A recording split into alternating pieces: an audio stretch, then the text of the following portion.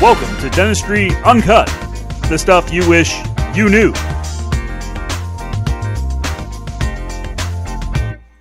Welcome in, everybody. This is the first Drinks and Discussion episode, which is just going to be Nate and I ripping a podcast together, talking about different things that we find interesting and questions and maybe an expertise or an area that we feel like would be useful for you all to know. We're going to talk about Bitcoin today, just because I've talked to Nate about it since probably last summer or fall, and we've gone back and forth, and he always is asking me questions. I'm like, shoot, let's just record an episode, because Nate, your questions are likely questions of every single other person, and it is becoming more and more mainstream, and it's something that, you know, there's news flow each and every day that's coming out, and I think people have questions. So with that, we're just going to have more of an unstructured question Q&A discussion. And Nate, anywhere that you want to start with the Bitcoin discussion? One, don't hold my ignorance against me. And two, even though we have been talking about it for some time, I feel like there's still a fair amount of questions that I have that I maybe don't understand but need clarification on. So I guess my thought process is how can we maybe help those that are going through what I'm going through and trying to learn more about a potential opportunity and create some clarity to it. So I think obviously, you know, Bitcoin, I think if we start with Bitcoin, right, it's a cryptocurrency, right? So how many other cryptocurrencies are out there?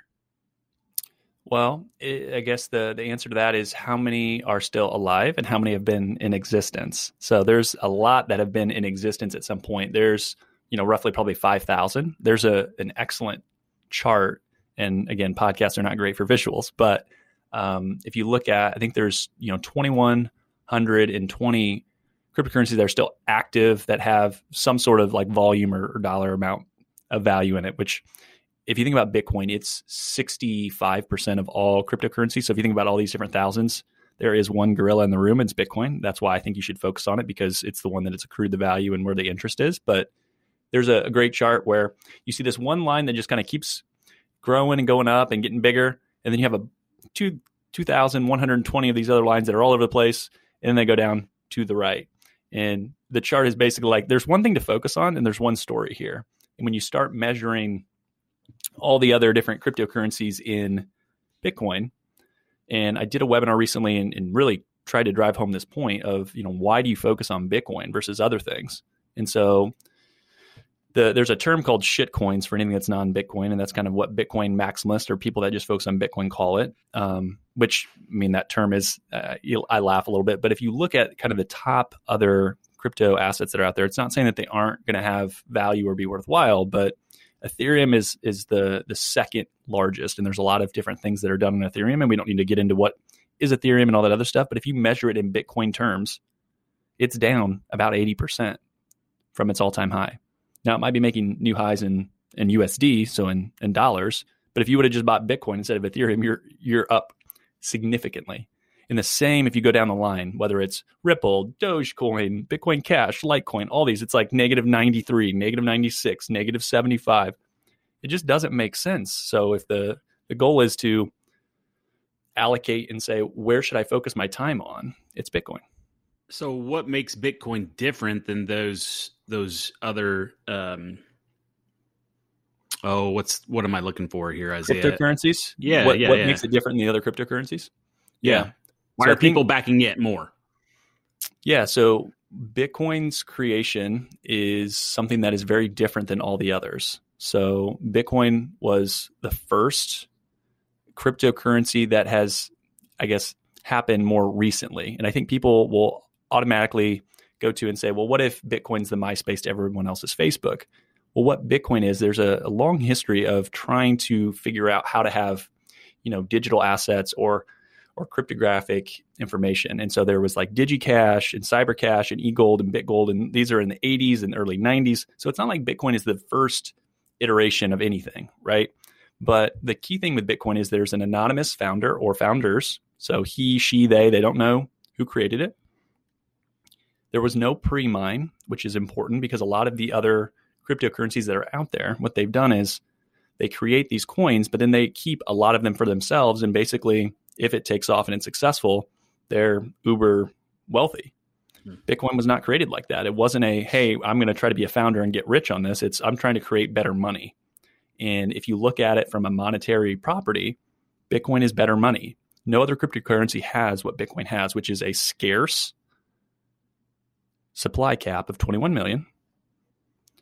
It is able to have anyone validate all the transactions. So you can go back through, 2009 and see every single Bitcoin transaction you can go on Amazon and buy the parts for $250. You can run your own node and you can verify every single transaction. What's a node? There. So a node is basically just an ability to run the Bitcoin software. So if you think about the software, all Bitcoin is it's computer code. So when Bitcoin was released, it was released as a white paper it was on Halloween in 2008, and it was 9 pages. And it basically was like, this is what Bitcoin is. This is how it's going to be created. This is the goal of it. And basically all a node is running the code to be able to verify and see all the transactions. Now, there's more depth as far as like, what are Bitcoin miners? And we can get into that stuff. But the thing is, there's so many other coins or other things where you can't verify how many there are. So again, I'll go back to Ethereum because it's the kind of the second largest. No one knows how much Ethereum is out there. The founder of Ethereum, Vitalik Buterin, on a podcast in 2020, stated that Ethereum's about 60% done. I would never put my money and want to invest in something if someone told me it's 60% done. Like, right? Like, who does that? No, if your bank said, hey, we're trying to get this stuff ready, but we're about 60% of the way there, you'd be like, hey, you know what? I'll just hold off and wait until you guys get exactly what's going on there. And that's similar to other things where they're still trying to find their product market fit, where Bitcoin has always done that. And it's perfected it from the beginning. It's better money. It's a way to store value over time, where if Nate is working hard and doing things and he says, all right, I made XYZ on this, consulting or this practice transition or whatever it is, right? You can go and save that in Bitcoin, where you know that there's a scarce finite amount, where if you save that in US dollars, 1.9 trillion was just created recently. How? Why? No one knows. It just was. Why was 1.9 the number? Why wasn't it 2.9? Why wasn't it 5.9? Why wasn't it 0.75? And we created money again last year. And so every time we create more dollars, it devalues the worth of the dollars that you hold in your bank. So your money that you've worked hard to get is worth less and less over time. So that's why Bitcoin matters. And that's why it focuses, because it has perfected the properties of money. And so if we talk of what is money, just real quick, I think that's a great place to start. Start it up. So if I ask you what is money, what would be your answer, Nate? Money is a physical thing that I can hold, that I would provide someone for a product and or a service that I would like to have or performed. Makes sense, but it's something that everyone agrees has value. So it has kind of what they call a network effect. Would you agree with that? Oh yeah, yeah. Because if you have, let's just say you have monopoly money and you try to pay me and I say, hey, Nate, that's great, but I would like this other money because that's what I believe has value. Sure. Yeah, it's an agreed exchange. It's an agreed, it's a system, monetary system, right? Yeah, so it's basically like gold. The most tradable asset, and it gives us an instrument to compare things. So you can say, hey, this Tesla cost how many dollars, and this Kia cost how many dollars? I know there's a difference. Is this difference worth it? For some people it is. For some people it's not. Same with a house or other thing, dental practice. Same thing. So to me, money is a social construct, right? It's the numbers, it's the whatever. You talked about being physical. I mean, you probably don't hold, and maybe you do, but a lot of people don't really even hold that much cash. It's all digital anyways with their bank. Now they could go get their cash if they wanted to, but money has had a lot of different forms over the years. It's been seashells, it's been, rye stones, it's been agri beads, which have been called, slave beads, gold, and then there's fiat currency. So we hear fiat currency. Basically, fiat means that there's no intrinsic value, and it only has value because a government maintains its value, or because parties engaging in an exchange agree it has value. Mm-hmm. And absolutely every single fiat currency has failed since the beginning of time.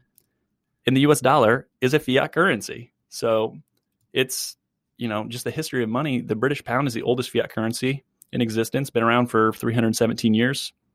It originally was 12 ounces of silver. Now it's worth 0.5%, so half of 1% of its original value. So it's lost 99.5% of its value. The US dollar, the same thing. The monopoly money from 1935 has held more value as a collectible than the US dollar held since 1935. Well, there's your fun fact of the day. So you mentioned something that I think is interesting based on conversations that I've had with different folks that are my senior, people that have been investing for a lot longer than I have in the market. So the dollar is backed by the U.S. government, and that's more than likely why it's been so strong over the past and why it's still present. So with the Bitcoin, there's no one that backs it, and for a lot of people, it's a pretty big barrier to entry into possible investment with Bitcoin. How is that not concerning that it's not backed by the government? So why does the government need to back the money? If the whole idea for money to be in existence is it's agreed upon by the people. So why shouldn't the people decide what's the best money? And if you think about the United States, like it's built on and based on freedom. So it should be freedom of choice. So if you find a better money, you should be able to and allowed to use that money. So the reason that the US dollar has been so powerful is because it's the reserve currency of the world. So basically the world runs on dollars. Mm-hmm. There's something like 45 to 60% of the transactions in the whole world are closed in US dollars. Now, there are certain countries that would love to switch that. And so if you look at what's happening with Russia, China, Iran, other places, they've bought a lot of gold in the last 5 years, and they're trying to settle, oil transactions and other, goods and trades in other currencies, whether it's the euro or other things, where they would love to get away from the US dollar because they don't like, us kind of dictating terms and structuring things. But to say that Bitcoin's backed by nothing is not necessarily true. And I think that's where an area to have a discussion on what is Bitcoin backed by. And so Bitcoin, we talked about that a little bit ago, but Bitcoin miners, so how new Bitcoin come onto the market is there's a mining process, which is really just these machines, right, that are trying to solve a cryptographic equation that allows for new Bitcoin transactions to be sent. So a new Bitcoin transaction, so that all the different transactions get grouped into blocks. Each block is sent every 10 minutes. You have all these distributed miners all over the world that are trying to solve the challenge. And when they solve it, they get paid in Bitcoin. Now, one of the key things with these miners is it's backed by the energy that it costs to run the machines. So for them, they have a real cost. It's estimated the cost to run, Bitcoin machines, call it, $75,000 a day for big miners. So there is real money being spent to mine Bitcoin, and it's very specialized. So Bitcoin miners right now are, just for one machine, which would not make you very competitive. It can cost anywhere from $5,000 to $10,000 for a special ASIC miner, which is what's out there today. And the mining process not only helps, bring in the supply schedule of new Bitcoin, which we can get into kind of, okay, how is there only 21 million? Why does that work? But the idea that's backed by nothing, it's backed by energy expenditure. So it's backed by energy consumption. It's backed by real effort. Where if I go back to how did the $1.9 trillion stimulus come to fruition? What was it backed by? Nothing. They just go into the system and add more ones and zeros and away we go. And then we're going to have another $2.2 trillion stimulus that's being suggested on infrastructure. What's that backed by? So it's backed by the full faith of the government, right? But it's backed by the world's biggest military. It's backed by people's faith in money. And so for money to have value, it needs to have sustained demand. And so Lynn Alden, she wrote a great piece called 3 Reasons I'm Investing in Bitcoin back in April of 2020. She has a really great quote about what is Bitcoin. And it's, although it has no industrial use, which is the same way that fiat currency has no industrial use, it's scarce, durable, portable, divisible, verifiable, storable, fungible, saleable, and recognized across borders. Therefore, it has all the properties of money. She goes on to say, though, like all potential money, it has to have sustained demand to have value. So it goes back to the idea of the network effect. And we can get into the network effect, but if you look at some of the big winners in just technology. So how's some of the wealth been created in the world right now? It's all in these dominant digital networks: Facebook, Apple, YouTube, Google, Twitter, and Amazon. Once they hit $100 billion, they are the winner. So today, Bitcoin is $1 trillion market cap. There's $1 trillion of value that is stored in the Bitcoin ecosystem, right? So Bitcoin has won. There's not going to be a Facebook that's going to come and disrupt it. There's not another cryptocurrency that's going to displace it. And there's a really interesting quote that came up in one of the things that I shared is there is a company called NYDIG that has helped a lot of corporations put Bitcoin as their savings instead of holding cash, right? So Robert Gutman, who's the CEO, he says 100 out of the 100 conversations that he's had with investors seriously looking to allocate over $50 million, 100% of those conversations have been about Bitcoin. 0% of them have been about other crypto assets. I think that's really powerful. Again, going back to, it's not if Bitcoin will be the winner. Bitcoin is the winner in the crypto space as far as the best money. It's looking at the adoption and then how do people understand it and interact with it. And I think it's important to get the education, which is part of why we're obviously recording this podcast. So you bring up a good point. I mean, so more companies are using it to store value, right? So when does it get to the point, or when would you think that it would get to the point where your Amazon or your Apple, or quite frankly, your a dentist, and you're accepting Bitcoin as a form of payment? Because I know that that's growing, and there was more companies that are getting involved. And I think what I've researched and seen a little bit of is it reduces, like, for example, if you're going to compare processing Bitcoin versus processing a credit card, when it comes to like credit card processing fees, there's a couple of percent there. Maybe processing of a Bitcoin is not only significantly faster. I've read that it's maybe a second. I could be wrong. Is that right? Close. Is it a second or two? So you're not incorrect, but so Bitcoin basically scales the same way that our current financial system scales, right? So like big transactions, we send a wire. So if you're buying a house, you're going to send a wire that Right. goes in. But then you have like Visa payments that are at the very, very top that are really quick. Usually you're not going to use that for huge transactions. Then you have Right. ACH and other things. So like Bitcoin, its base layer, every 10 minutes, there's a new block of all the transactions together. So if I'm going to pay for dental work, I don't really want to pay in Bitcoin and wait for 10 minutes, right? But being built on what they call like the second layer is what they call the Lightning Network. And that is exactly what you're talking about, where it is still trust minimized. So it's not as secure as the base layer. So again, there's way more technical stuff where that is not Isaiah's, expertise and all the nooks and crannies of it. But just think about it. It's the layer that's quicker for payment and allows you to spend Bitcoin for, cup of coffee, services that you need to be done in like 5 seconds, similar to what you would do with Visa. The challenge in the US, and this is not around the world, like I was just listening to a podcast this morning. So in Argentina, which has seen its currency hyperinflate 3 times in the last 30 years, they're using Bitcoin day to day in transactions on their phones because they don't trust their banks and their financial system. And that's happened to other places too. The United States right now, if you spend Bitcoin, it is a taxable event. So we are not set up as a country today to make Bitcoin easily to be used as a currency, as a means of exchange. Today, the use case for Bitcoin is to store value. And this is just strictly for the United States. So for those listeners outside the United States, which I know are very few and far between, it makes more sense to use as a currency. Today, we have not necessarily passed the laws or reformed it enough because it is taxed as capital gains today. So it's considered, as more like a property.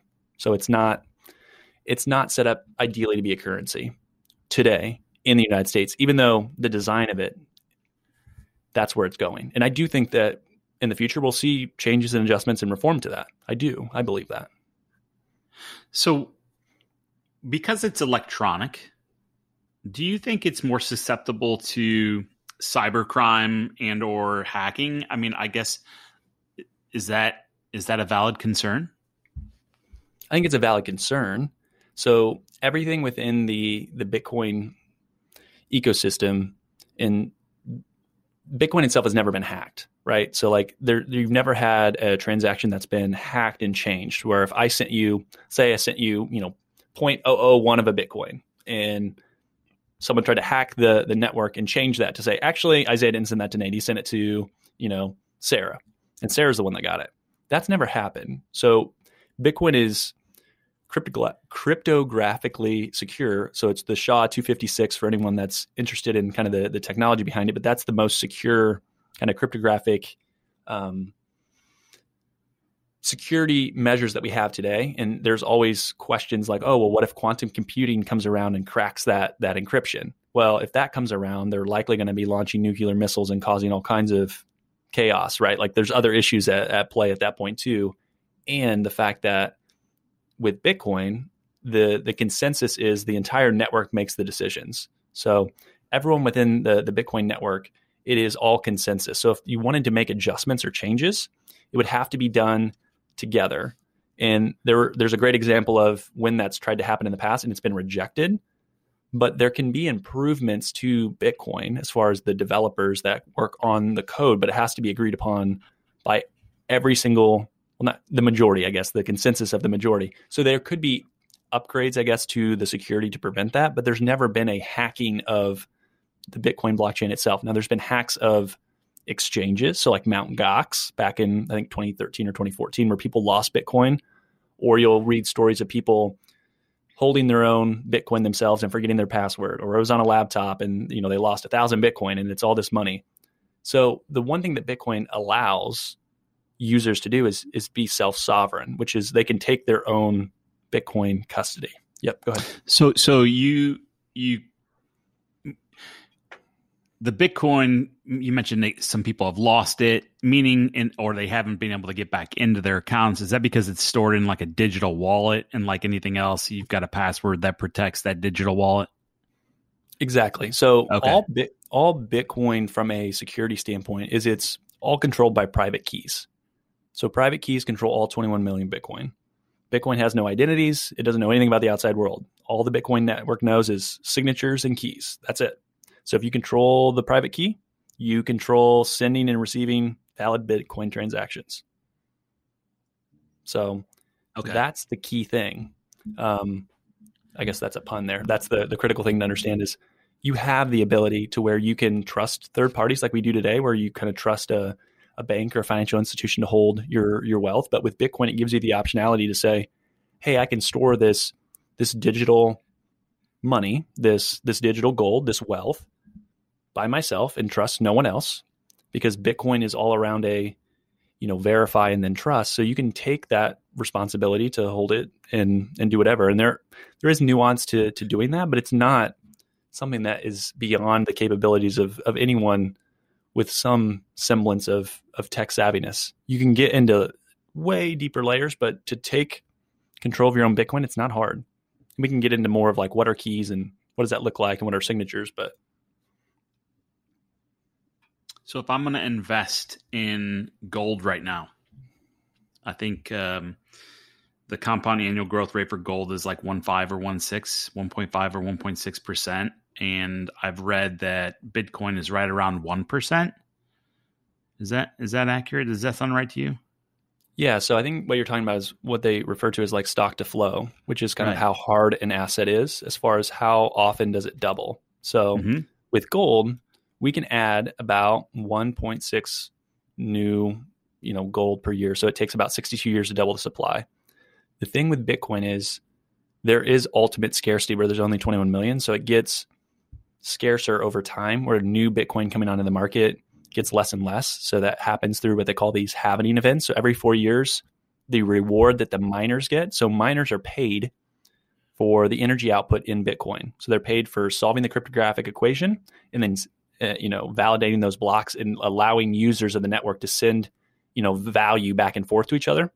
And so they get paid for solving the block. And right now it's 6.25 Bitcoin. And, before that it was 12.5. Before that it was 25, right? So every 4 years it gets less and less, but the price of Bitcoin goes up. So that's been helpful, where the idea behind the scarcity is the only way to represent the increase in demand for Bitcoin is if it's a scarce amount, is for the price to go up. So people will see the price go up so it's gone up 100% in the first quarter of 2021. And people are like, holy cow, it's a bubble, it's tulips, it's fake money. Well, if there's more demand and it's a scarce asset, it only naturally makes sense that the value is going to go up. And so Bitcoin today has about the same scarcity as gold. So it's inflation. So the amount of new Bitcoin coming on the market is about 1.7. But in 2024, when, again, that halving happens again, where it gets more scarce, it will be a harder asset than gold, and it'll be the hardest asset in the world where it is more scarce. Now, you could have a more scarce of like one painting where, you have a famous artist that only, painted one particular, oil painting. So yes, that's scarce, and that typically holds value, right? So scarcity is important, because if you have something that is very common, so think about like copper. Why did you buy your wife a copper ring? It would have been cheaper, right? Scarcity has value. Scarcity has value. Why are custom homes more expensive than the 4 walls and slap on a roof starter homes in the build them on top of each other neighborhoods? There's a reason for it, right? Mm-hmm. Scarcity. Mm-hmm. Supply and demand, right? Exactly. And that's literally, if you want to understand Bitcoin's value proposition, it is there's only 21 million. You can store your wealth in it. You cannot get your wealth inflated away or stolen by someone in Washington in a suit or in some other country deciding to print more. And as the network and people wake up to realize this is better money, the value of your savings goes up. But if you also understand why are home prices going through the roof? I don't know if anyone's tried to buy a home or looked at home prices. Part of the reason is when you create more and free money, and there's PPP loans, there's universal basic income, there's higher than normal unemployment benefits, there's more money in the system. Everyone has more money to spend. The prices of assets that people want, cars, homes, education, healthcare, all that stuff is going to go up because there's more money. The idea with Bitcoin is you have a scarce fixed supply. The cost of goods shouldn't continue to go up like crazy. They should actually go down because your money's more and more valuable. And the only time that you're going to spend money is on things that actually matter. So I think about it like it could be a renaissance as far as people actually caring and taking a longer term time preference on what's important to them, because this money is so valuable and it's going to be worth more in the future. Do I really want to spend it today? It's going to incentivize saving and less on consumption. What percentage of a portfolio would obviously there's a lot of questions that go around to what your portfolio consists of and how much risk you'd like to take, but let's just assume that it's moderate risk. And I'm very interested in Bitcoin.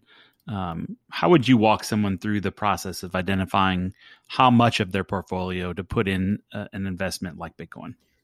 I think you start slow, and the amount of Bitcoin that you will have in your portfolio will increase as your conviction and understanding of Bitcoin increases. That's what has happened for me. So when I got interested at the end of 2019, I remember the run up in 2017. I told everyone, it's fake money. It's not real, blah, blah, blah. And that was kind of what the party lines were at the big firm I worked for, because they didn't offer Bitcoin and they didn't want people to go put their money there. And then as soon as it dropped, they was like, see, we're right. But the idea behind Bitcoin is, my unwavering opinion is every single person should own some Bitcoin. Every single person. There's not one person that will not benefit from having some Bitcoin. So if we think about the traditional standard 60-40 portfolio that a lot of wealth managers or financial advisors or others will use as kind of the starting point, you can look at 55% goes to stocks, 40% goes to bonds, and maybe a 5% allocation to Bitcoin. Maybe that's too much, right? But if you look at the risk profile from that, no more risk, double the return, that seems pretty great. Like, why wouldn't you want a little 5% allocation to Bitcoin? So what is the argument then? Why have people told you? Because I'm sure you've had this conversation. Once or twice. Isaiah, Bitcoin's not for me. It's not backed, right? It's not for a variety of reasons. One of the reasons why we're having this podcast is just to better understand it, right? So a lack of understanding has probably charged that type 100%. of... Yeah. And there's a lot of narratives that have been pushed and a lot of things that come out in the news and in the media that are uninformed opinions that people trust. And so I'll read a couple different quotes. Bitcoin real value could be zero, Morgan Stanley analyst says. Well, guess what? 2 weeks ago, Morgan Stanley became the first big U.S. bank to offer wealthy clients access to Bitcoin. Goldman Sachs earlier this year is allowing Bitcoin for their clients starting in Q2. But Goldman Sachs came out in 2020 to say Bitcoin is not a suitable asset class and they will not suggest it to clients. Visa CEO, we won't process transactions in Bitcoin because it's not a payment system. Visa just came out and is going to enable Bitcoin purchases as of this year. Everyone eventually capitulates and changes their tune when they see that they have been wrong. And everyone that is listening to this that does not believe in Bitcoin will eventually realize, shit, I should get into this and understand it better. And so for me, it's just like, I don't need to convince you. At some point, you'll be forced to do it. And I love this format because I can say what I want, where it's a little easier than in maybe a client conversation where I have to be a little bit more nuanced. If you're listening to this, you should own Bitcoin. It's just that simple. You need to get educated and feel comfortable with it. But starting small, that's totally okay. I helped a client. It was a 2% position that he put on in 2020. That position is now about 8% of his total portfolio. When we talked, Nate, in September 23rd about Bitcoin, it was about $10,000. About $10,000. It is $58,000 today. That is up 576%. Thank you for pointing that out. When it goes up another 576%, and someone has heard about it, they're going to be like, well, dang, maybe I should get into this. And I don't want it to be like, oh, it's FOMO and you got to, get in, because people had that experience in 2017 where they bought at 17, 18, 19,000 and then it crashed and corrected back down to, 3 or 4.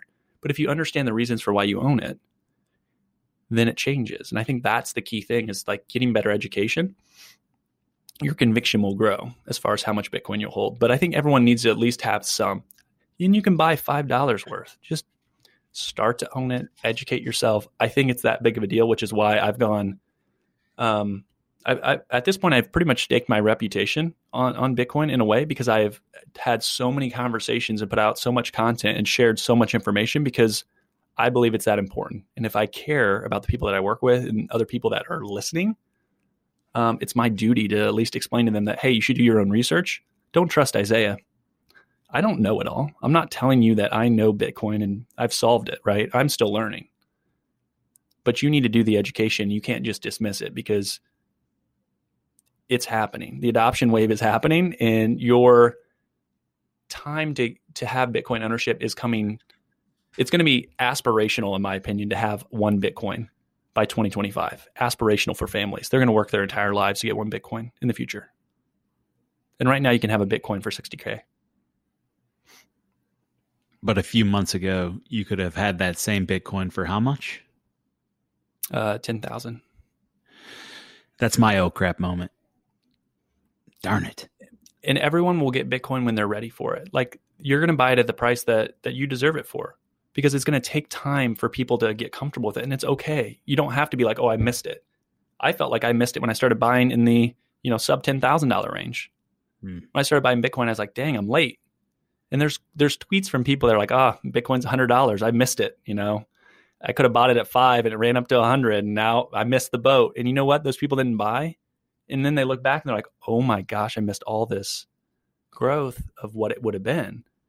And to me, it's not necessarily like Bitcoin is a speculative asset that you're going to gamble on and try to make a bunch of money and then go sell it.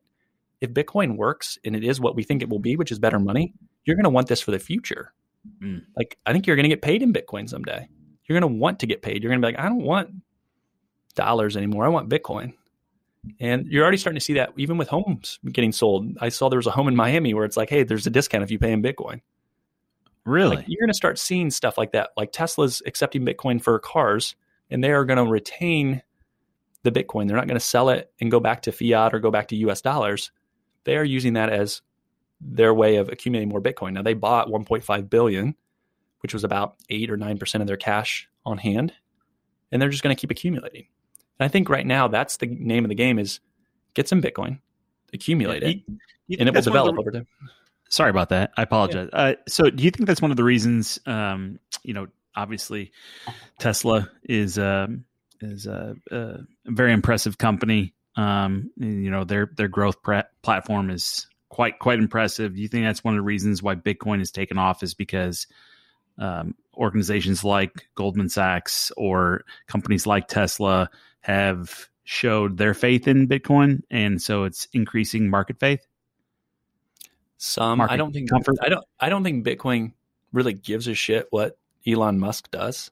Elon Musk is the most probably influential person in the world.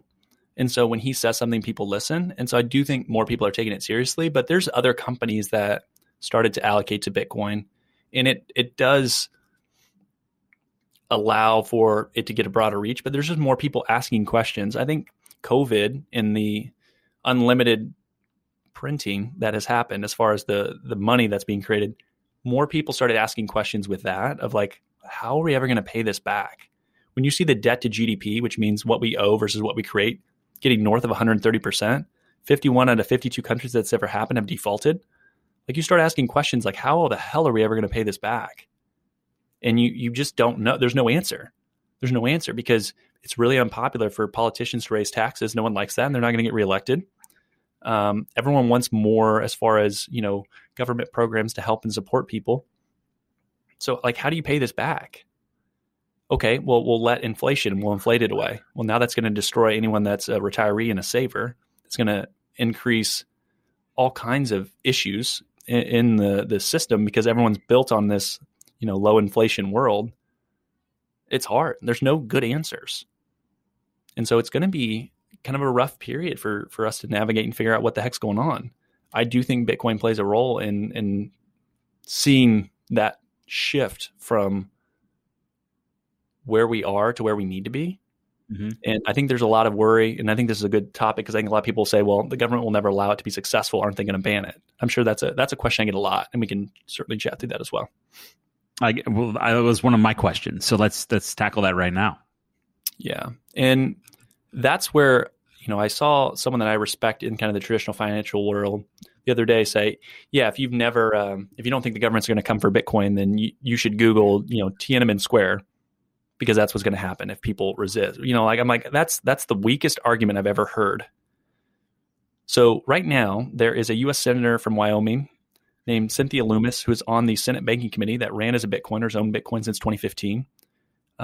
There is a U.S. Congressman from the 8th District in Ohio, Warren Davidson, that is a Bitcoiner. So we have, and there's another, I think, senator from Minnesota, I'm spacing on his name, that is pro Bitcoin as well, and crypto assets. Last year, there was a note that federally chartered banks and thrifts may provide custody services for crypto assets. Avanti, which is the first Bitcoin banking charter in Wyoming, won approval last year. The Officer of the Comptroller of Currency, Brian Brooks, who stepped down after the Trump administration left, but he helped create U.S. banking framework for crypto assets to be held by current large banking institutions. House Bill 230 in the state of Kentucky is directly targeted to Bitcoin miners to come do business in the state because Kentucky understands that there's value to be accrued. And they're waiving sales tax on electricity to mine Bitcoin because they want to bring in jobs. Miami is looking to pay its government employees in Bitcoin. They are trying to allow the Treasury in Miami to hold Bitcoin. They want to accept payment in Bitcoin and change the legislation. So there are a lot of established players, like I just talked about Morgan Stanley, Tesla, MicroStrategy, which is a publicly traded company. Visa has built a roadmap in a crypto banking, network to allow 70 million of their users to access it. PayPal is allowing users to pay people in Bitcoin. MassMutual, one of the oldest insurers in the United States, bought $100 million worth of Bitcoin, which is like 0.4% of their total allocation. But you're seeing adoption by large entrenchment of players that have power in the space. So people in power that have a lot of money, you see a lot of different hedge funds that are starting to buy, they're connected, right? And the more connected those people are that are now Bitcoin owners, the harder and harder it's going to get to rip that away. If it's just you and me, Nate, the government come in and say, we don't care. You guys have no power. We'll shut this thing down. I think those days and the ability for them to shut it down is over. Also, you would have to ban free speech because all Bitcoin is just code on the internet. So you're going to shut down the internet? You're going to ban free speech? Good luck. No, the U.S. government can't shut it down. The train has left the station. They can't do it. They can try. They'll regulate it. They'll try to enforce, a lot of other things to slow it. I think that could absolutely happen. And I think that's a battle that we'll continue to fight. Isn't that one of the beauties, though, is it isn't regulated? The beauty is that I wrote a piece last summer calling, basically Bitcoin the most American style money ever. It's for the people, by the people. It's consensus. You and I can help control and verify and ensure that our money is exactly how much we say it is. There's no more money being created, and it allows for freedom and flexibility.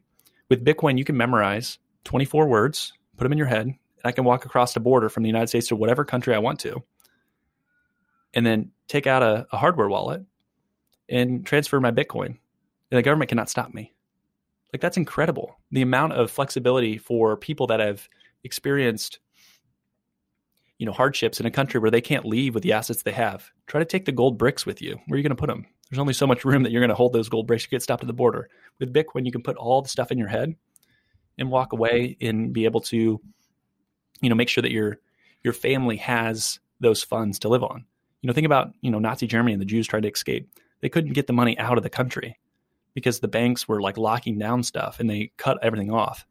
One of the things that Bitcoin does, and I think it's really interesting, is it allows for the freedom for people, whether they have 0.00001 Bitcoin or they have, 10,000 Bitcoin, they're treated the same because, again, Bitcoin doesn't care. If you have a digital key, you have a private key, that's all that matters. You get the same treatment. It's not, hey, Nate, you have a lot more money than Isaiah, so you get preferential treatment. The bank's not going to give me the platinum rewards and Isaiah gets the bronze rewards. It doesn't matter. The Bank of Bitcoin treats everyone equally and the same, which is, again, why I think it's the most American style money of anything that's ever been created. What have we not learned about Bitcoin this morning that we should know before? As I say, there's everything has gone digital, right? All the biggest companies are digital. Bitcoin is just the internet's native currency. It's just digital money. It makes sense for us to be able to have a digital money that's purely digital that we can move and do whatever we want with it. It allows for a lot more freedom and flexibility. And Bitcoin is it's Bitcoin the asset, Bitcoin the network, and the blockchain is a record of all the different transactions and movements. That to me is the key thing. It's better money and allows you to store the energy. So if I'm a dentist and I'm drilling on teeth and my back hurts and my shoulders are wrong and my wrists are achy, when you store your money in US dollars, you are signing up to lose 6% every single year. And if we continue on the path that we did in 2020, the devaluation of the US dollar was 24%. So if you're okay losing 20% of your money, if you wait 10 years, half the money that you saved is no longer going to be able to buy you the same goods and services that it could today. If you're comfortable doing that, then continue what you're doing. If you would prefer to be able to say, you know what, I put out a lot of work. I went to school for a long time and busted my hump to get here. When I get paid, I want to make sure that my purchasing power is the same today as it will be in 10 years and 20 years. I think Bitcoin makes more sense. Start small. You don't need to go out and say, hey, you know what? All the money in my my bank account, because you still are paying your bills in US dollars. Like, I understand that. Like, that's not lost on me. Do it slowly, but get educated. And there's some really good resources that we'll link to in the show notes as far as good podcasts, good books, good resources, blogs. Because again, Isaiah doesn't have all the answers. We didn't get into everything. There's so much more from a technology standpoint of getting into the weeds of why there's only 21 million, how the keys actually work. Like, all that stuff is important, especially if you're going to store, $100,000, $1 million, like all these things. Like, people put serious money behind this. Like, if you're going to store that kind of money, you want to make sure that you understand it. So I think education's key. Don't trust anyone else's opinion on it. Form your own opinions. If you think it's all bollocks and crap and you don't believe in it, that's fine. You can make that decision. You don't have to believe Isaiah. You don't have to believe Nate. You don't have to believe anybody. Form your own opinion and then do what you think makes the most sense for you and your family and your business. Well, Isaiah, thanks for giving us the 101 on Bitcoin this morning. I think if anyone is looking for advice and kind of where to proceed with their specific needs and desire to invest in the market, you're obviously a great resource to be able to do that. And at the end of the podcast or on the website, dentistryuncut.com, you'll see contact information. Feel free to write us at the podcast and share any questions that you might have. We'll make sure to have Isaiah give his thoughts and address those questions as they come in. But thanks so much for sharing your working knowledge of Bitcoin, and hopefully people are less confused now than maybe what they were before they listened. Yeah, we'll hope. Either that or I just made it worse. We'll see. All right. Thanks, everybody. Thank you for joining us on Dentistry Uncut. If you didn't know, now you know. Thank you for listening to today's show. The comments on today's show should not be taken as investment, tax, or legal advice. All comments are for educational purposes only. You should talk to your professional team before implementing anything. Isaiah Douglas is a partner of Vincere Wealth Management and is also a registered investment advisor. Nathan Courtney is a practice transition consultant with Legacy Practice Transitions and a dental business advisor with Cloverleaf Advisory Group, where he is also an owner. The biggest compliment you can give is to share our podcast with a friend. Your reviews will help our listening audience grow. Apple Podcast is the primary platform for our listeners. If you have a few minutes and you love the show, please head over to Apple Podcast and give us an honest review and rating. For all of today's links and show information, head over to www.dentistryuncut.com. Again, that's www.dentistryuncut.com. There, you can also subscribe to your favorite podcast platform, so you won't miss out on the next episode. Thanks for listening.